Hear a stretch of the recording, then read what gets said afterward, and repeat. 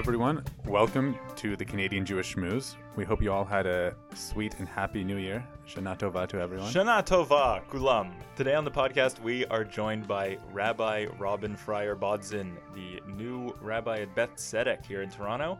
And she and I are going to be chatting about a story I wrote for the CJN this week about Jewish vegans. Well, I'm an ideological vegan, so I believe in veganism. I just don't practice it. I thought you don't eat the idea of meat. We're also going to be talking about some statements Andrew Scheer has made. Of course, he's the conservative candidate for prime minister, about foreign aid, UNRWA, and the UN Security Council. And finally, we're going to be asking, do Jews really need to worry about the theory of the right of return, particularly in the light of an announcement by Spain that they're going to be inviting Jews back? So to start things off, Rabbi, thank you for joining us so soon after the holidays. Oh, my pleasure. In the midst of the holidays, really. Definitely in the midst. Did you know today's a fast day? No. I learned when I offered the rabbi some water. It's Tzom Gedalia. What? I don't know what that is. Gedalia was a general who was assassinated, and it says in the prophetic literature that this is a fast day. Is it going to be hard for you to talk about food for the next 15 minutes? Not at all, because on Yom Kippur, all people do is talk to me about not eating, so I think it'll be just the same. Perfect. Just to give people a little bit of an introduction, you just came back to Toronto, where you're from, to take the reins at Beth Tzedek. Can you tell us a bit about yourself and how you wound up back here? Sure. I grew up in Thornhill, went to York, and I left 23 years ago for 1 year and finally returned. I went to Wurzweiler and got an MSW there. I lived in Miami for a while, working for the Jewish community. I went to Los Angeles to rabbinical school at the Ziegler School of Rabbinic Studies. Then I worked in Chicago in my first job as a rabbi in residence at a Jewish high school. And for the last 10 years, I led my own congregation in Queens, New York.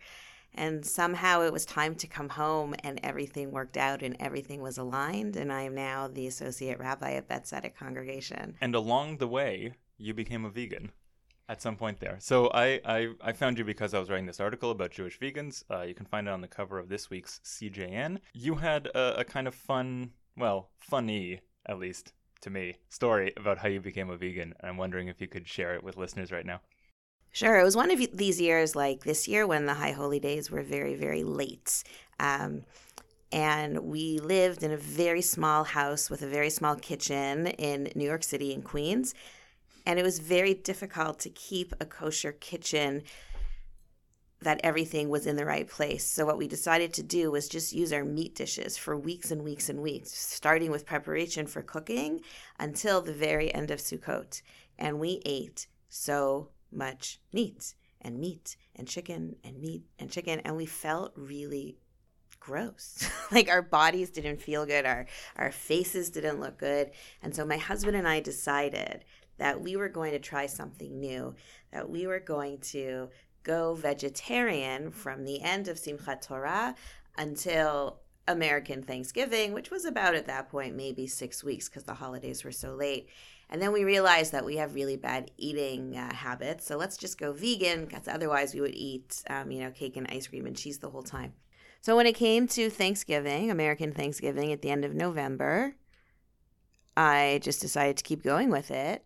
And my husband ate a turkey leg. And then he stayed vegan for a full other year and ate another turkey leg. And for many years, that's what he did. He was vegan except for eating turkey on American Thanksgiving.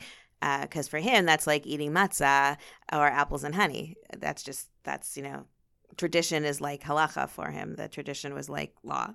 A little while after that first Thanksgiving, I was at a benefit and I came across someone who recommended a book for me called The China Study, and it changed my life completely.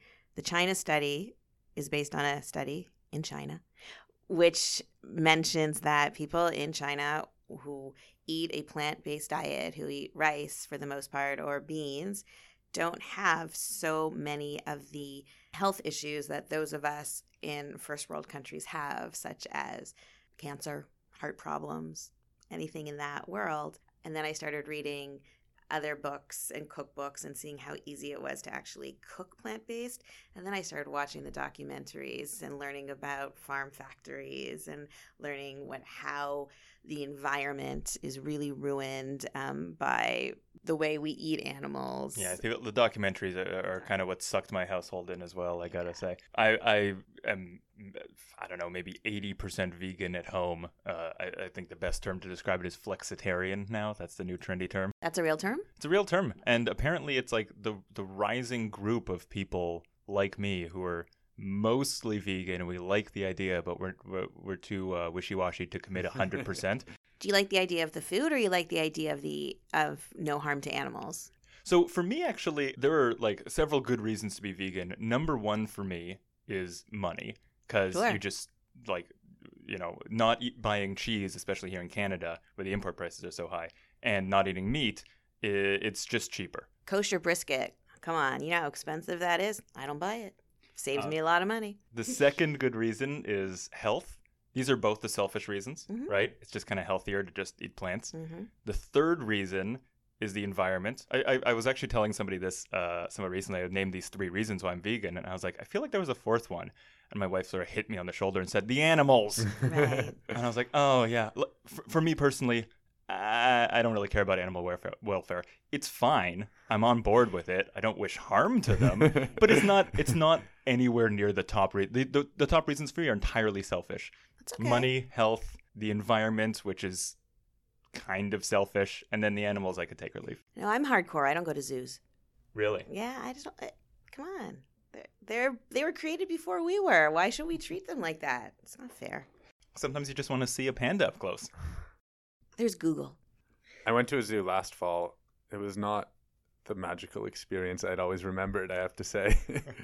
I'm curious to know about how you've been treated, how people have reacted in your life, Rabbi, after you went vegan.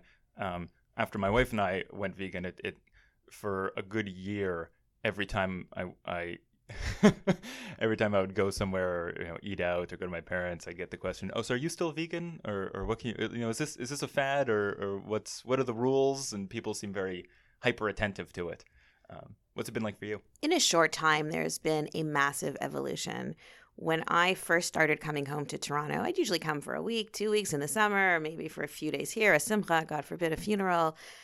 It would just be so difficult. Like, people couldn't understand it. So what do you eat? What, we have to get this in the house? I don't understand. Where do you get your protein? Which is the big one. That is a big question. People can't fathom that animals get protein by eating things that aren't animals. Right? So it was really difficult at first. People just thought I ate vegetables all day, which I don't. But there is so much out there right now that's available that is plant-based. Some of it is even healthy for you, not all of it. And it's just so much easier now. It was almost a fight. I used to have to bring stuff with me, which is so silly, because just go and buy, when you're at the grocery store, get some chickpeas or black beans or red beans. You don't even need to get anything in the refrigerated or freezer section. But now, Toronto is one of the top cities in the world for plant-based eating. There are so many restaurants. There's all the Copper Branch is coming in like crazy right now. Fresh is everywhere. If I wanted to, I can go to a different restaurant every night, but I don't. I try to eat in. It would defeat the purpose of it being cheaper. It defeats the purpose of it being cheaper, right? Now the word that I get from friends is, you do what you do, I do what I do, because everyone's doing their own thing now. There's the keto people, there's the gluten-free people, then there's gluten-free people who actually have celiac disease, but I think they're much less of the gluten-free people. So everyone is eating in their own way. It makes it humorous and slightly difficult when you eat around the table. So we had Yontiv at my aunt and my mother. They made all the regular things that are made. And then my husband, God bless him, the wonderful cook, he brought a few dishes over. And guess what? Everyone liked them. It was the first time ever that my extended family had Indian curried chickpeas at Rosh Hashanah dinner. Oh, but everyone liked it. So I'm wondering what the Bible says about treatment of animals, as it relates to veganism. I ask this because I know in Israel, and part of the research I did for the article, there's a growing movement among Orthodox Jews, particularly in Jerusalem, who are becoming vegan. And veganism has become the center of this strange Venn diagram uniting Orthodox Jerusalemites and hipsters in Tel Aviv. I know I've spoken with some of the rabbis there who are pushing this very this idea that veganism is a biblical ideal, and I'm wondering to what you can contribute. I know you have some thoughts, although it's maybe not that aggressive. You're making a lot of facial expressions right now as I'm explaining this. I'll send you the links afterwards. Please do. That would be great. I'm part of an organization called Shemayim Va'aretz, which is Jewish plant-based people, and it's wonderful. They get together once a year. We have a conference or for a few days. So I've definitely heard a lot of this, but there's no place in the Torah where it says Shabbat dinner needs to be chicken soup, gefilte fish, and roast chicken. Right, it's cultural. That it's is not religious. Completely cultural. The hipsters in Tel Aviv are pretty amazing with their commitment to plant-based food, and so is the Israeli government, actually. You know, the number of vegans in the Israeli army is huge. And President of Israel is a vegetarian. That I did not know.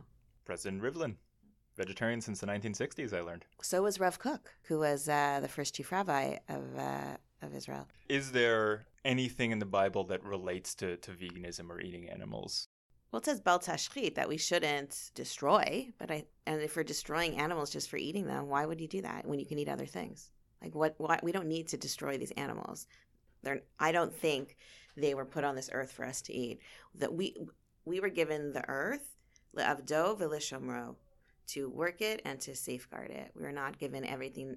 If Adam was created on day 6 and everything else was created beforehand, that doesn't mean we were created to eat everything that came beforehand. You know, these animals have a purpose. We might not know what their purpose is. Might not be obvious to us, but there's no reason that we need to eat them. There are laws of kashrut if we choose to eat animals, which we should abide by, but we don't have to. We're not commanded. They're nowhere in the 613 mitzvot, or the ones that still exist today when there's no temple, does it say you have to eat an animal. The only time that we should have animals derivatives is at Pesach on the Seder plate, but even then we can get around it. So how do you get around it? So I have a beautiful picture of an egg that I've had for the last number of years that I've put on my Seder plate. I should have asked you to bring the picture of the egg. I would love to see this beautiful picture of an egg. It's it has a blue background. It was photocopied in paper.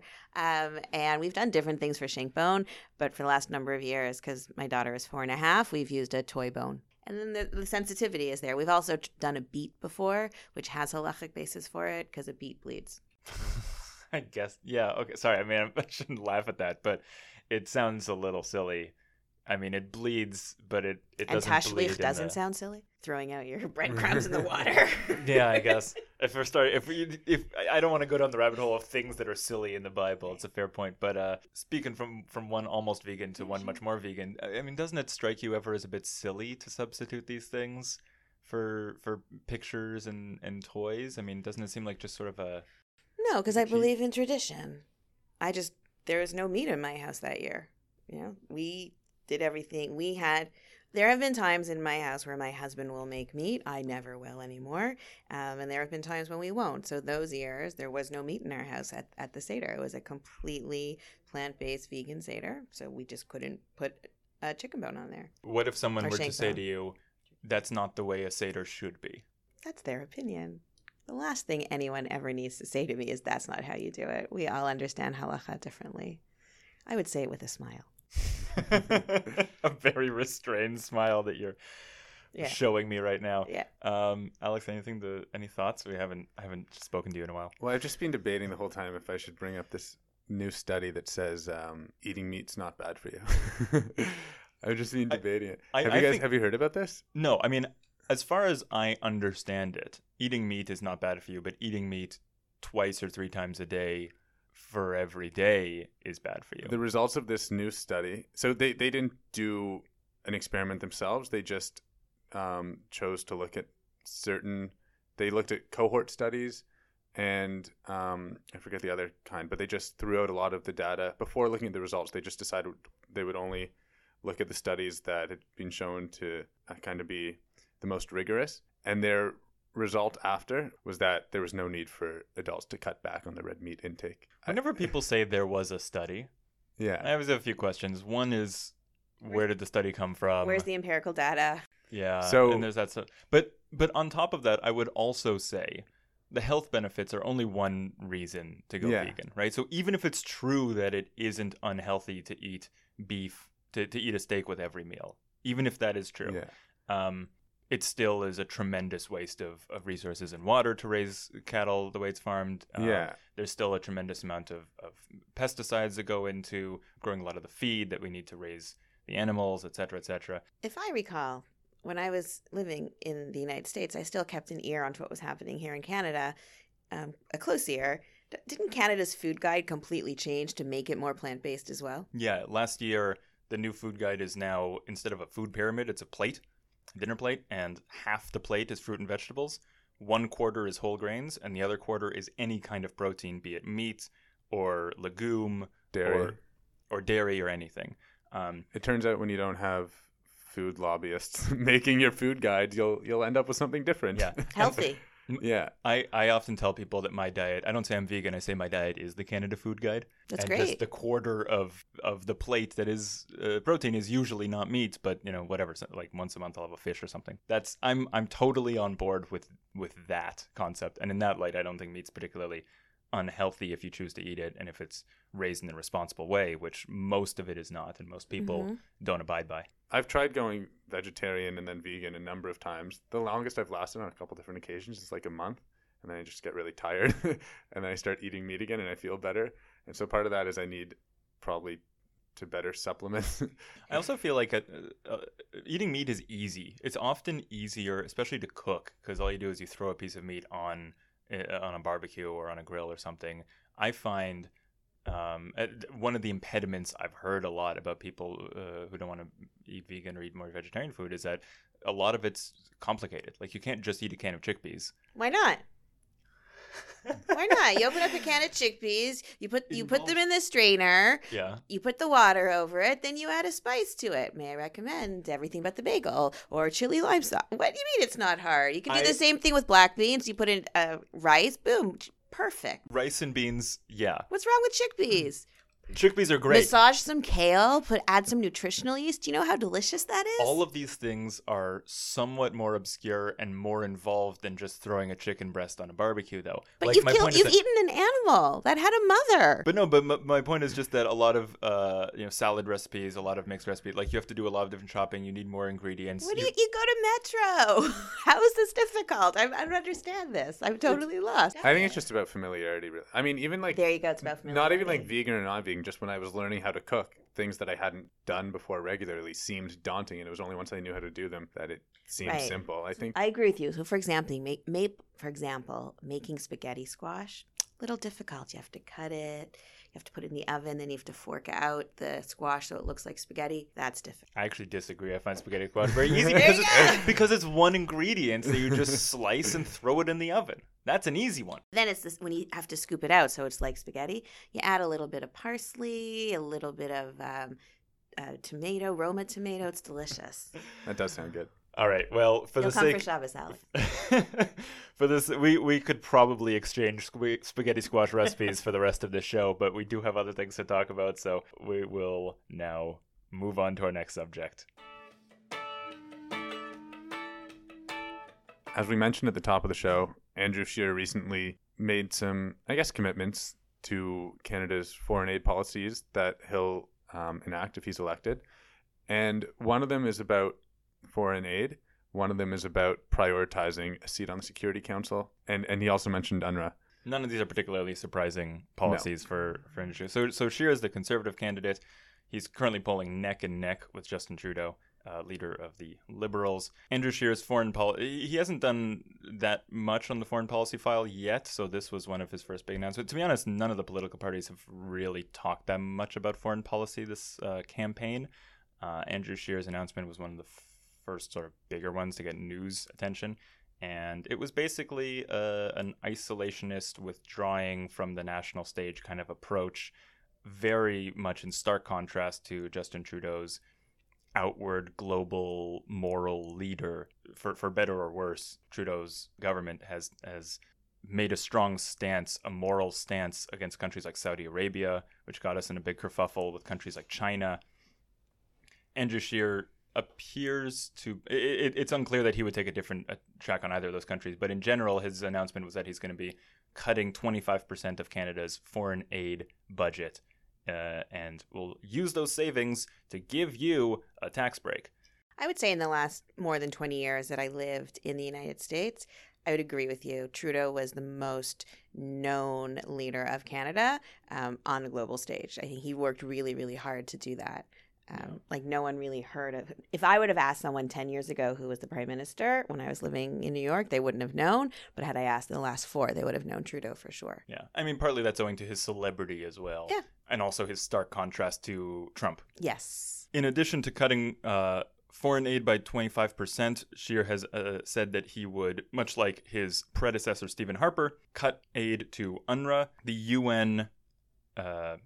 I don't remember what it all stands for. Refugee Works Agency. Sure, it's a UN agency that basically just exists to provide schools to Palestinians. As it was recently explained to me by our news editor, it's the only UN agency that exists for just one group of refugees, Palestinians. It doesn't help anyone else, and its essence is controversial purely because of the debate over whether you can be a refugee 70 years after an event. So these are some of the controversies and the reasons why the Conservatives typically do not support UNRWA, in addition to some anti-Semitic and sexist and generally problematic curricula in the schools that they teach in the West Bank. On top of all that, Andrew Scheer says he's not going to vie for a seat on the Security Council, right, Alex? Well, he said it's not going to be a priority. Not going to be a priority. The Security Council is a little bit anti-Israel. Just a little bit. Maybe that's part of it. Andrew Scheer has also earlier said that he would move the embassy to Jerusalem, the Canadian embassy in Israel to Jerusalem. I find that idea, moving the embassy to Jerusalem, at odds with this otherwise withdrawing approach toward foreign policy. Personally, I find it a little bit ideologically hypocritical to say we want to withdraw from the world stage, but also we're going to make this very bold move in this one way. I interpret it as pandering for the Jewish vote in Canada personally, but I am curious. How can you not see it as that way? Come on. Everyone knows Harper loved Israel. And so let's go back to this Harper way of thinking by moving the embassy. I think if he moves the embassy at all, he should move it to Metula, where the Canada Center is, and that will be like Merkaz Canada, Big Adol. This will be the center of Canadian support. Will be up in Metula. For anyone who doesn't know what the Canada Center is, that's the only hockey arena in the country, right? In the country of Israel, and it's way up in the north, rarely visited by anyone. Right buffer in there with Syria. Not the safest space right now. But what if we move the embassy there? Imagine how much more security would be there. It would be so much safer. I don't think people say it's pandering in the sense that it's not something he believes in or the Conservative Party believes in. I think it's something that they might believe in that also they believe will help them get votes. Obviously it's a political move because they're politicians in a political party. But this was an interesting moment on CTV News last night. They showed a clip of Andrew Scheer calling UNRWA anti-Semitic, and then what they said is UNRWA is the United Nations Refugee Works Agency. They provide camps for refugees in countries such as Syria. And that's it. They didn't give any context to why he called UNRWA anti-Semitic. Yeah. And to be fair to whoever had to write that little bit of copy, UNRWA is a really complicated Oh, I know. issue. That's Absolutely. what I was thinking. I just thought, some people would say it's the mainstream media bias. I was just journalists just had to rush to put together a piece, and that was the best clip, and then they had to try to explain it in 5 seconds. Quickly find it on Wikipedia. What's UNRWA? Something about refugees? Yeah, I don't really know. Yeah, but I don't think that was necessarily the best way to present that. We all agree it's a very transparent effort at pandering that he's going to cut funding to UNRWA, which most Canadians don't even understand. It's really only the Jewish population here who cares and is against it, and rightfully so, but it's not a big campaign issue. Likewise with the Jerusalem move. I just think it's worth noting for the context, Jews are not a particularly large voting bloc, but there are a lot of Jews in battleground ridings in the GTA Which in ones? Toronto suburbs. Eglinton Lawrence. Specifically, my yeah. riding. But York it's Centre might be another one. anything Although they've got, Michael Levitt's the Liberal MP there, and he's Right. like very pro-Israel, and he's Jewish, and And he writes all of Trudeau's speeches about Israel, Yeah. doesn't he? yeah, I think he's very well liked, but just demographically, the Conservatives will have a shot there. Yeah, Conservatives have won in the northern Toronto ridings. There's a handful that have maybe 20 to 30% Jewish populations. They generally have skewed liberal, but then under Harper, obviously, have swung conservative. This election, they do say, will hinge, at least in part, on swing ridings like the GTA suburbs, which frequently oscillate between liberals and conservatives. So Jews do play a part in that, which is why we have a bit of an outsized role in campaign strategies. Because, I mean, there's only like 400,000 of us. I mean, it's not a small number, but it's not huge. But we have outsized political influence, I think. Mm-hmm. Both in terms of like our participation and our That's true. action, our voices, and representation in government. I mean, I had the opportunity to meet Harper 2 years ago. He came to APAC and he spoke to the big donors, and I was snuck in there because I knew enough people. And, he just slammed anyone that was not pro-Israel. Mm-hmm. I mean, for me, I was at an APAC conference, this, pro-Israel conference with, 14,000 other people. And Harper was there, not American, not Israeli, but he is a superstar even now after he's out in the pro-Israel community. I know people do miss him for that. We did do a cover story a few months ago comparing Justin Trudeau's and Stephen Harper's track records on Israel. Surprise, surprise, they're not that far apart. Really? Yeah, they're actually very consistent. The big difference is UNRWA. That Stephen Harper in 2010 discontinued funding to UNRWA because of its ties to Hamas specifically, which is an internationally recognized terrorist organization, and also the government of Gaza. Justin Trudeau reinstated funding to UNRWA in 2015. That's the big difference. Other than that, their voting records with regards to the UN. I think Canada's very similar. abstained a little bit more recently, but that's because they say they're trying to get the seat on the UN Security Council, kind of tying it back in to before. But yeah. But that's also, I don't know very much about UN strategy. Maybe they say they'll have more power to affect the change they want to see if they get that seat. Just to explain that, last November, Trudeau gave an interview to the CJN on the topic of UNRWA. And so I'll just read his response that he gave to Ron Silag, a reporter here. Trudeau said, "If you could imagine a world in which there was no money for UNRWA, where would the funding come from? It would be obvious it would come from sources with less and less oversight. By being a part of the machinery of funding of UNRWA, we're able to make sure that there is accountability, a transparency, and a positive benefit, not just for Palestinians, but for stability in the region, which is something Canada will always support." So his argument is basically better to fight from within. Now, is that a legitimate stance, or is he also just trying to pander to some left-wing voters who would generally support UNRWA? Maybe it's a bit of both, and it's kind of a convenient answer. Certainly, it's alienated the Jewish community to a degree, though. Actually, even if he didn't support UNRWA, I don't think people would vote for him anyway. Jews would vote for him anyway over the Conservatives just because of political leanings. I mean, a lot of Jews do vote liberal. That's true. It's true. A lot of Jews vote liberal. And actually, a lot of the ridings right now federally are liberal. So I shouldn't say that. I mean, the people who wouldn't vote for Trudeau, I don't know to what extent this is going to be a game changer. So when this was a funny story. The Sherman family, before the last election, was like holding a fundraiser for Trudeau or something, and then a grassroots Jewish community protest started outside their home because people were saying that he was going to be like anti-Israel and anti-Semitic, and it was really bizarre and kind of, I think, totally outrageous because maybe the rhetoric is different between Harper and Trudeau, and you can debate how important rhetoric is, but in terms of policy and decisions, they're really not very far apart at all, and there's nothing like that suggested that the Liberal Party is going to be anything but a strong ally to Israel in terms of what they've said at the highest levels and how they've operated at the highest levels. This isn't like a real issue the way people seem to want it to be.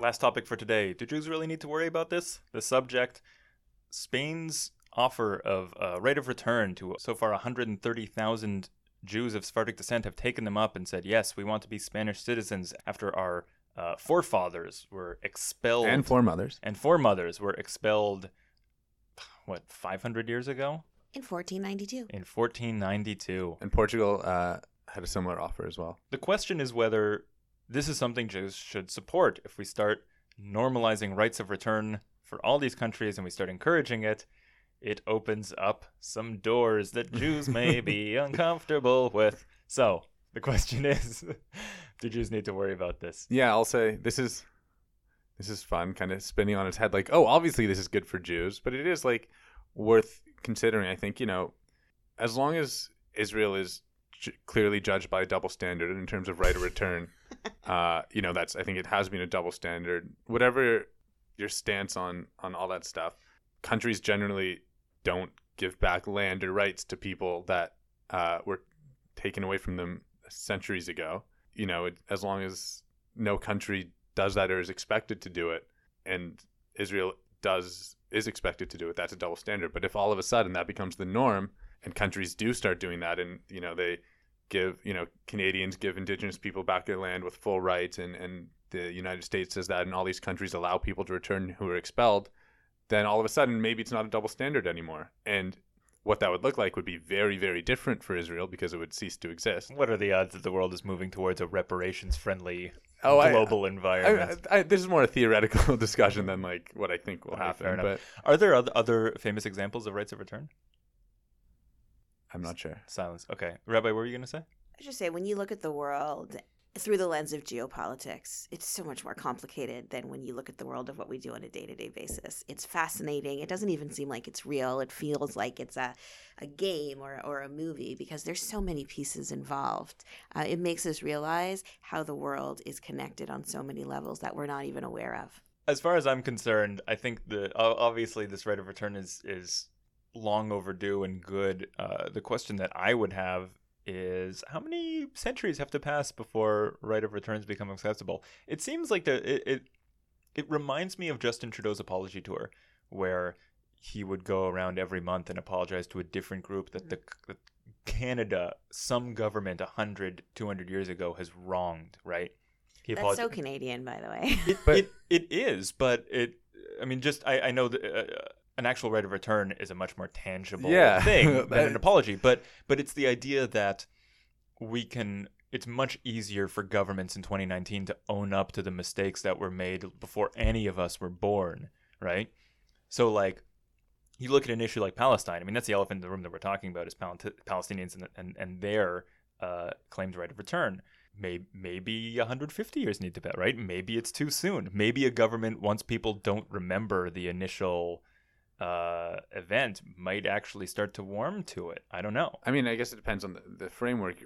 I mean, if you're looking at it in terms of practicality, yeah, like the farther along it is, the less people would want to return and the less cost there actually is. But the less raw it is. Yeah, but in terms of like, if it's an actual right, I think the less time has passed, the stronger the right is. If it's a right that people actually believe should exist. So that means then that if you have ancestry from Spain, like if you're Sephardic, that means you can get a European Union passport. Yeah, so you can travel through everywhere through Europe, except for probably the United Kingdom. Except the United Kingdom, and also only while the EU exists, which at the rate it's crumbling, maybe you got 5 years. That goes back to my comment on geopolitics. But yes, that is the implication.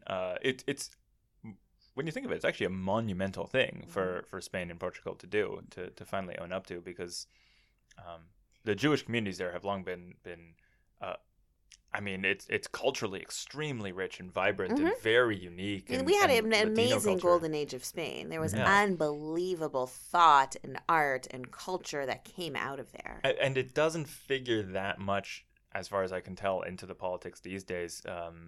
When I was in Spain about a year ago, I found the Jewish communities fairly withdrawn, partly because of the rise of many far-right groups in Europe, but also just a sort of general culture of laying low.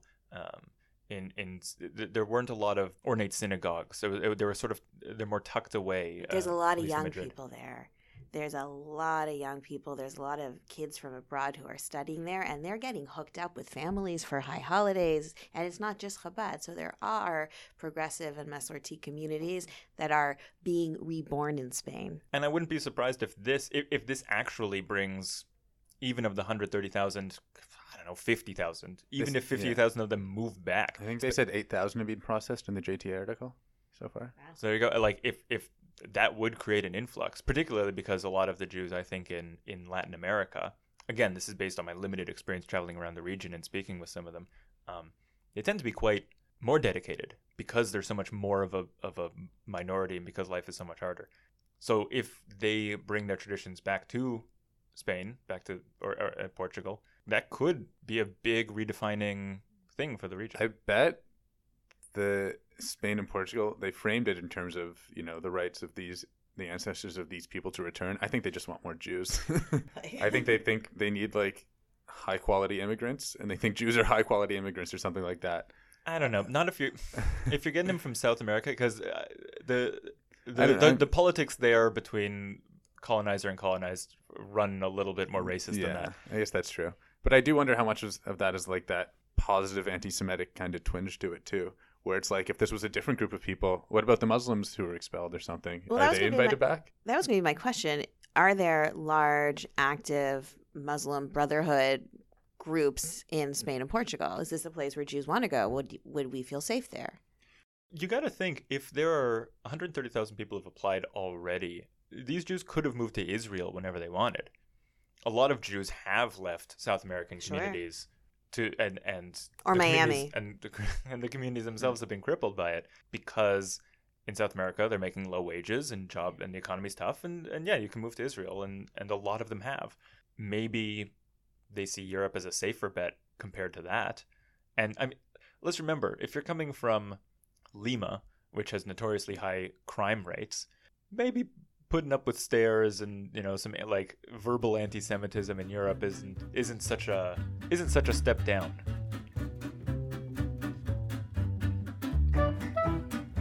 Thanks for listening to another episode of the Canadian Jewish Schmooze, and thank you to Rabbi Robin Fryer-Bodson for joining us. You can follow me on Twitter at Shrobin, SHROBYN. I'm also on Instagram, Rabbi RFB, and I'm at Bet Tzedek basically all the time. I look forward to seeing you there. Gmar Chatima Tova. Wonderful. Our show is edited by myself. Our intro music was by Vanya Zhuk. Our outro music by Lache Swing. And David Collin is Spider-Man without the superpowers. Thanks for listening. And Shana Tova to everyone.